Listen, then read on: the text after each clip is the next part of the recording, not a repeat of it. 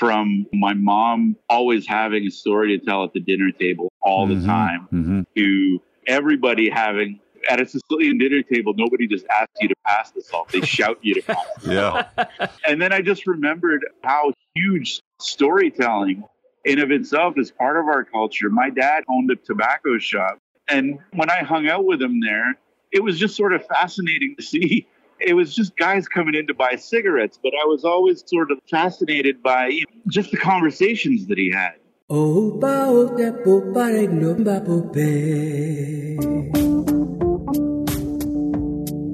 You're listening to the SIL Podcast, Perspectives on Art and Technology with Peter Noce and Harry Posner. Episode 69, The Undefinable Spirit, Celebrating the Spoken Word with Valentino Assenza.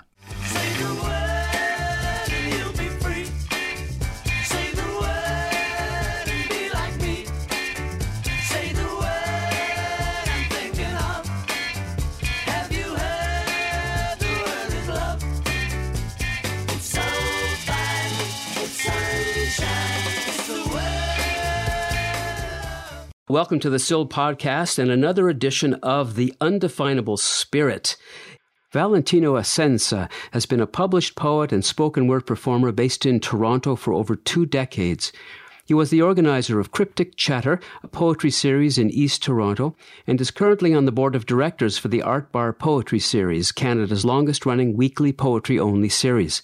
He's published 4 chapbooks of his poetry.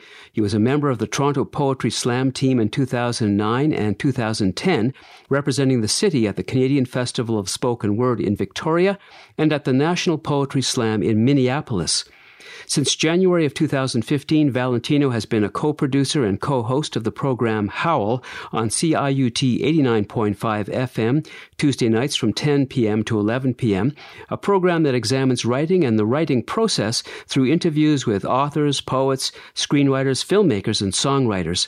Valentino has interviewed such bright literary lights as George Eliot Clarke, Anne Michaels, Nino Ricci, Sukhian Lee, and Margaret Atwood. Welcome to the podcast, Valentino. Thanks so much for having me. Very much appreciate it. What a great resume. Now listen, I also know from your Facebook uploads, Val, that you're at least 2 other things. An inveterate walker. You walk pretty much every day, and you regularly report on your experiences riding the TTC, which is a lot of fun, and we'll get to that later as well. You wear many hats. You wear many hats, I know that. But let's start with you as a spoken word poet. You've been doing this for more than 20 years now. What made you jump into the world of spoken word? It was really weird. It was initially a crush that I had on a bartender. Quite honestly, I was with the on-cue players in the Beaches, a play called Lady Windermere's Fan. And I always wrote poetry, so I'd always have a book that I scribbled in. But there was a bar there called Sirens, and there was this redheaded girl called Sarah that I'd always go in, and I wouldn't even really drink. I'd just go in there, and I'd sit at a table and write, trying to get her to notice me. And I guess one day she obliged me, and she goes, "Hey, Val, can I read what you're writing?"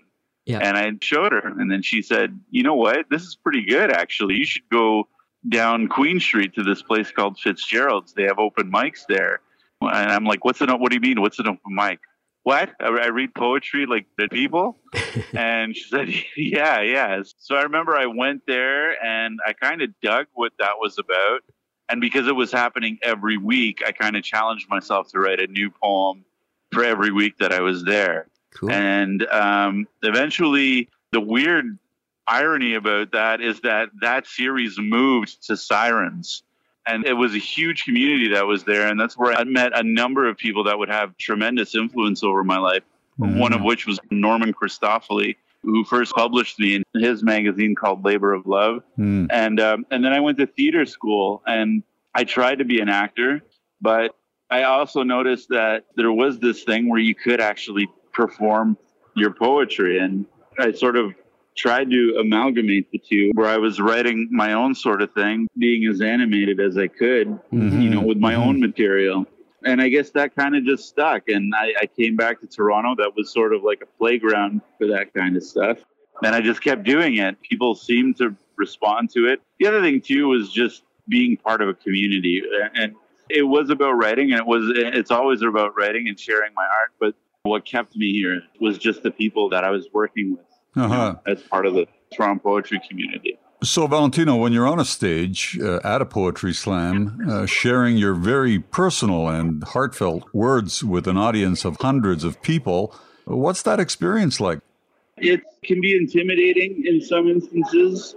You know, when you're at a slam, sometimes it can be a little bit demoralizing because you'll be performing your poems and then someone holds up, like a 6.5. But I think the most rewarding part of it, whether you're at a slam or wherever, is when it resonates with somebody. Like when you step off that stage and then somebody comes up to you and says, what you wrote really spoke to me. Or Harry mentioned about me riding the streetcar. There was a poem that I wrote just about riding the streetcar, and everybody's like, oh my God, it's like I've been on that streetcar that you're talking about. When someone's even just inspired enough or poems resonated enough just for someone to come up to you and give you a hug, which has happened on more than one occasion. For me, that's the main reason why I do it. It resonates with people. That's beautiful. I hope it doesn't wear off. I hope it continues. Well, speaking of wearing off, I mean, the spoken word poetry scene has really been on a wave over the last at least 10 years here in North America, especially. Do you see it reaching a saturation point at some point? A few years ago, my wife and I went to Ottawa to the Nationals, and we went to the finals in this church, and it held about 500 people, and it was filled to the rafters. It was an incredible experience. I mean, has it reached a saturation point, or can it grow even more? I think in terms of evangelizing, I hate using the word evangelizing, but okay, maybe that is what it is. In terms of evangelizing younger poets to the art form, I think that that'll be a constant, and I see it doing more of that. In terms of its own governance, I'm not really sure. I know that there are issues with the bodies that govern slam in the U.S. and slam in Canada. Over the last few years, there have been sort of governance issues over how committees, I guess, format their slams, not just in terms of how the game proceeds, but in terms also of content too. Mm-hmm. I don't know that it's anything to do with saturation, but I know that there are committees like the Canadian Festival of Spoken Word and the National Poetry Slam, the Spoken Word Canada, who governs Canadian Festival of Spoken Word, and Poetry Slam Inc., that governs the American Poetry Slam. There are tweaks going on within their committees because there has been discord. So I think things are changing there. Yep. I don't know really if it's oversaturation, though. I think it's a very new art form. It was started in 1982 by Mark Smith. And ironically enough, I think he isn't showing up to the slams anymore because of some offensive things that he had said a few years ago. So I think they're trying to basically adjust things to our current time, that people feel safe enough to share their work, while at the same time maintaining that it is for the masses. Right. So, I mean, it is a very hard balancing act in that regard. Okay. You're still kind of feeling your way through it. Yes, exactly. You were born into an Italian family and your parents separated when you were quite young. How did that play out in terms of your frequent visits to Italy, visiting family and friends? And how does your Italian heritage play into the way you think about and write your poetry? I never thought that it would have as much of an effect as it did, but it certainly has played a huge role. I didn't think about it while I was going through it. I did that from when I was 5 years old until when I was 20 years old, where I would spend summers in Sicily and then come back here for the school season. And I just thought it was life, right? For me, it was just life, right? Everybody else had their mom and dad here all year round. I went to go see my dad in Sicily in the summer, and then I stayed here with my mom in the fall and winter and spring.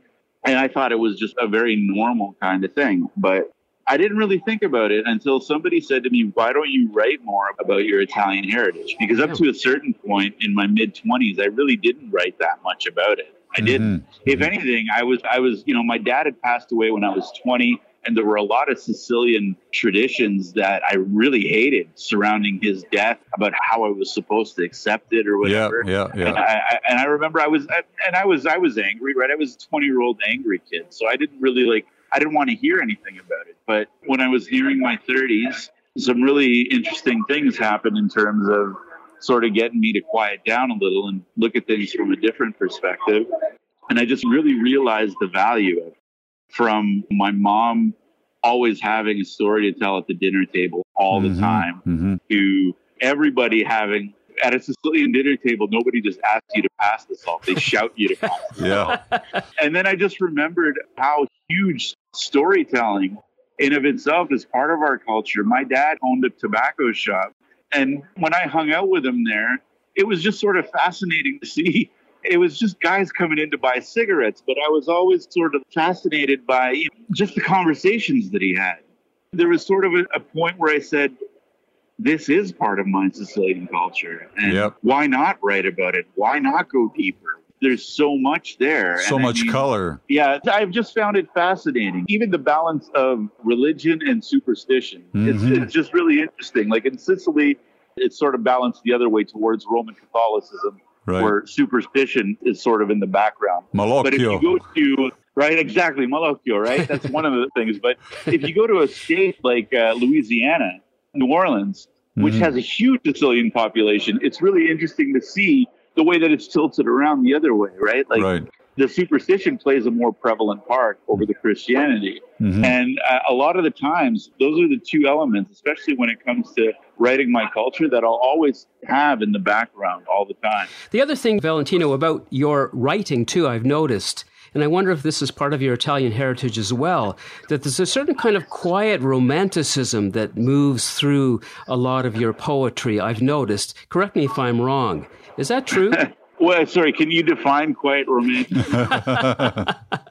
This sort of quiet but lyrical declarations of love that you have for your family, your parents, nature, what have you. You do it in a very kind of subtle but passionate way, whereas other poets will often rant and rave. You tend to have a more lovely, softer approach. Yeah, I don't know what that is. I guess if I had to attribute it to two things, it would sort of be my delayed love of Shakespeare. It really never took in high school. Yeah. But eventually, I really, really dug Shakespeare to the point where I can quote a soliloquy or two, which is kind of cool. But I guess the other thing, too, was my grandfather in his basement would always blare opera music all the time. And I don't know how often you guys read librettos, but if you ever read a libretto from, say, a Puccini opera or a Mascagni opera, just read the lyrics. They are unbelievably poetic. I'm launching a new book of poetry later this month, and one of the epigraphs that I picked was from La Bohème, and it was from the aria Che gelida manina, where he's professing that he's a poet. And he's professing how that love of poetry is what he wants to infuse in her. And the romance part, I hope it never goes away. I don't want it to ever go away. I'm really proud of that aspect. Well, that's a big part of that culture, though, because I was born in Calabria. My father was from Calabria, which is just across the Strait of Messina there. And my father was a huge opera lover. Right to the day of his passing. And there's a strong cultural part of southern Italy. I mean, all of Italy, but southern Italy in particular, because there's a certain drama and sadness to a lot of operas that they can identify with. For sure. I try to see one opera a year. I wish I could afford a membership at the COC, but I can't. So I have to be very careful about what I pick. But I always think of my grandfather all the time. And I guess that's a large part of where that romanticism comes from. Okay, now we can't have a poet on the podcast without you sharing a little bit of poetic brilliance. Do you have something that you could share with us today? I'm going to share a new poem called Avatar. Okay. And it's basically pairing together my love of retro video games with how I feel society needs to be a bit more generous. Okay. Sure. Yeah. So here we go. It's called Avatar. Before asking me for 50 cents, he told me, I want to make you an avatar in my video game. He said, your name is going to be Sonic Boom. He put his hand on my belly. Don't be afraid of this, man. I know you think it's your weakness. People probably make fun of you for it, but it's your strength. This is your core, man. This is where it all comes from. A pause. Can you give me 50 cents for the streetcar, man? I give him $1. A streetcar stops. He doesn't get on it. Says, thanks, man, and walks away. My price for playing, credit 1. Maybe you bought him a ride home. Maybe you bought him some food. A stranger says to me, he's probably going to buy weed with that. Maybe you bought him a high. How many points for that in your universe? This is Sonic Boom speaking. This is my power. Reverberating sound waves of joy and pain in a raw-based soundtrack of sunshine and rain. This is the world that sometimes I want to close my eyes and be in. With you at the controls, a joystick jungle bounces and trounces, and then one-up waiting at the bottom left portion of the screen. This is how I want to level up in a 16-bit setting with indistinct synthesizer scores with instant insidious interactions that end in coins or collectibles. This is the comic book cosmopolitan nerve center where I get the nerve. This is the skip-slip-bit trip to get myself dug out of the pit, because sometimes my reality is that I don't have enough hit points, or a lot of my points don't hit. Sometimes you get to the end, battered and bruised, only to find your princess in another castle. Sometimes it feels like an empty board with all the pellets gone and the ghost closing in. But even with the energy bar low and in the red, there's a can of spinach for you to squeeze and a magic mushroom for you to chase. Up, up, down, down, left, right, BA, select start. You're alone, but you're not alone. You choose your finishing move. Here's a blanket to keep you warm. Here's a coffee or a word or two. Take my arm. I'll help you get there. The stranger that tells you you're doing a good job when they don't even know what you do. And this random smile isn't to make you scared or question. If you look closely, they're revealing a piece of their soul. Maybe I bought them a high, credit 1. Maybe I bought myself one. The differentiation between scoring a high and a high score. Wow. Whoa. Beauty. That beauty. Thank you. And just to pull it back a little bit in the other direction, why do you think radio, along with podcasts, remain popular in this age of virtually visual everything? Such a good question. I have no idea. I don't know. Maybe because people have to concentrate a bit more with radio. You know what I mean? Like, when something's on TV, it's pretty easy to ignore. I know that my mom and I go to dinner at my mom's house every Wednesday, and she has the TV on, Wheel of Fortune or Jeopardy's on, but you know, we're kind of glancing at it, but we're not always paying attention unless it's like this mad huge episode of Game of Thrones or something like that. But even the news, like even just the general mainstream media, they really have to work to get our attention. Whereas these intricate programs like yourselves, or I know that there's one in the States called Lexicon Valley that just examines the origin of words and phrases and where they came from. Mm-hmm. Or there's this other podcast out west called Heavy, which examines the writing or pop culture involvement of heavier set people. It kind of has you focusing a bit more. Yep. Right? I mean, not to plug my own show, but Howl is all about focusing on art and the artist, more specifically writing and writers. Yep. If you wrote it, then that's what we want. We want to know what your creation and what brought about things and why you create and what you do. So I think that there's sort of a focus. There's an intricate focus with mediums like podcasts and radio. I would actually venture to say that podcasting is overtaking exponentially. I would agree. There's a level of communication and intimacy that very few other realms offer. Most definitely. VoxBox. So, what's your story?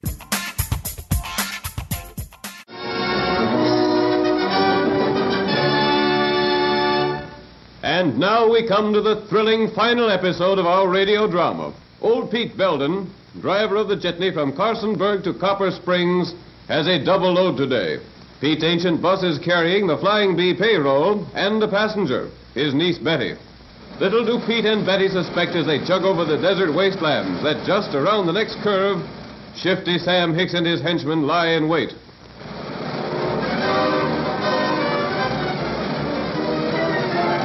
It hasn't been the same without you, Betty, but now that you're back, you'll find nothing's changed and nothing's happened. Nothing's happened? Why, I heard you had 2 new horses. I can't wait to give them a run. You be careful where you ride these days. Got a band of rustlers operating in the neighborhood. Oh, pooh. You don't seem very scared, carrying the payroll in every month. But you better stick close to home. All right, Uncle, don't worry. Now, how have the new...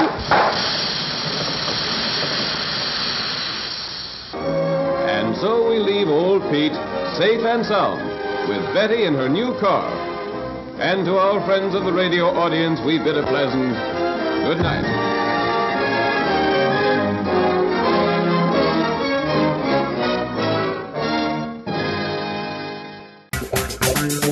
VoxBox.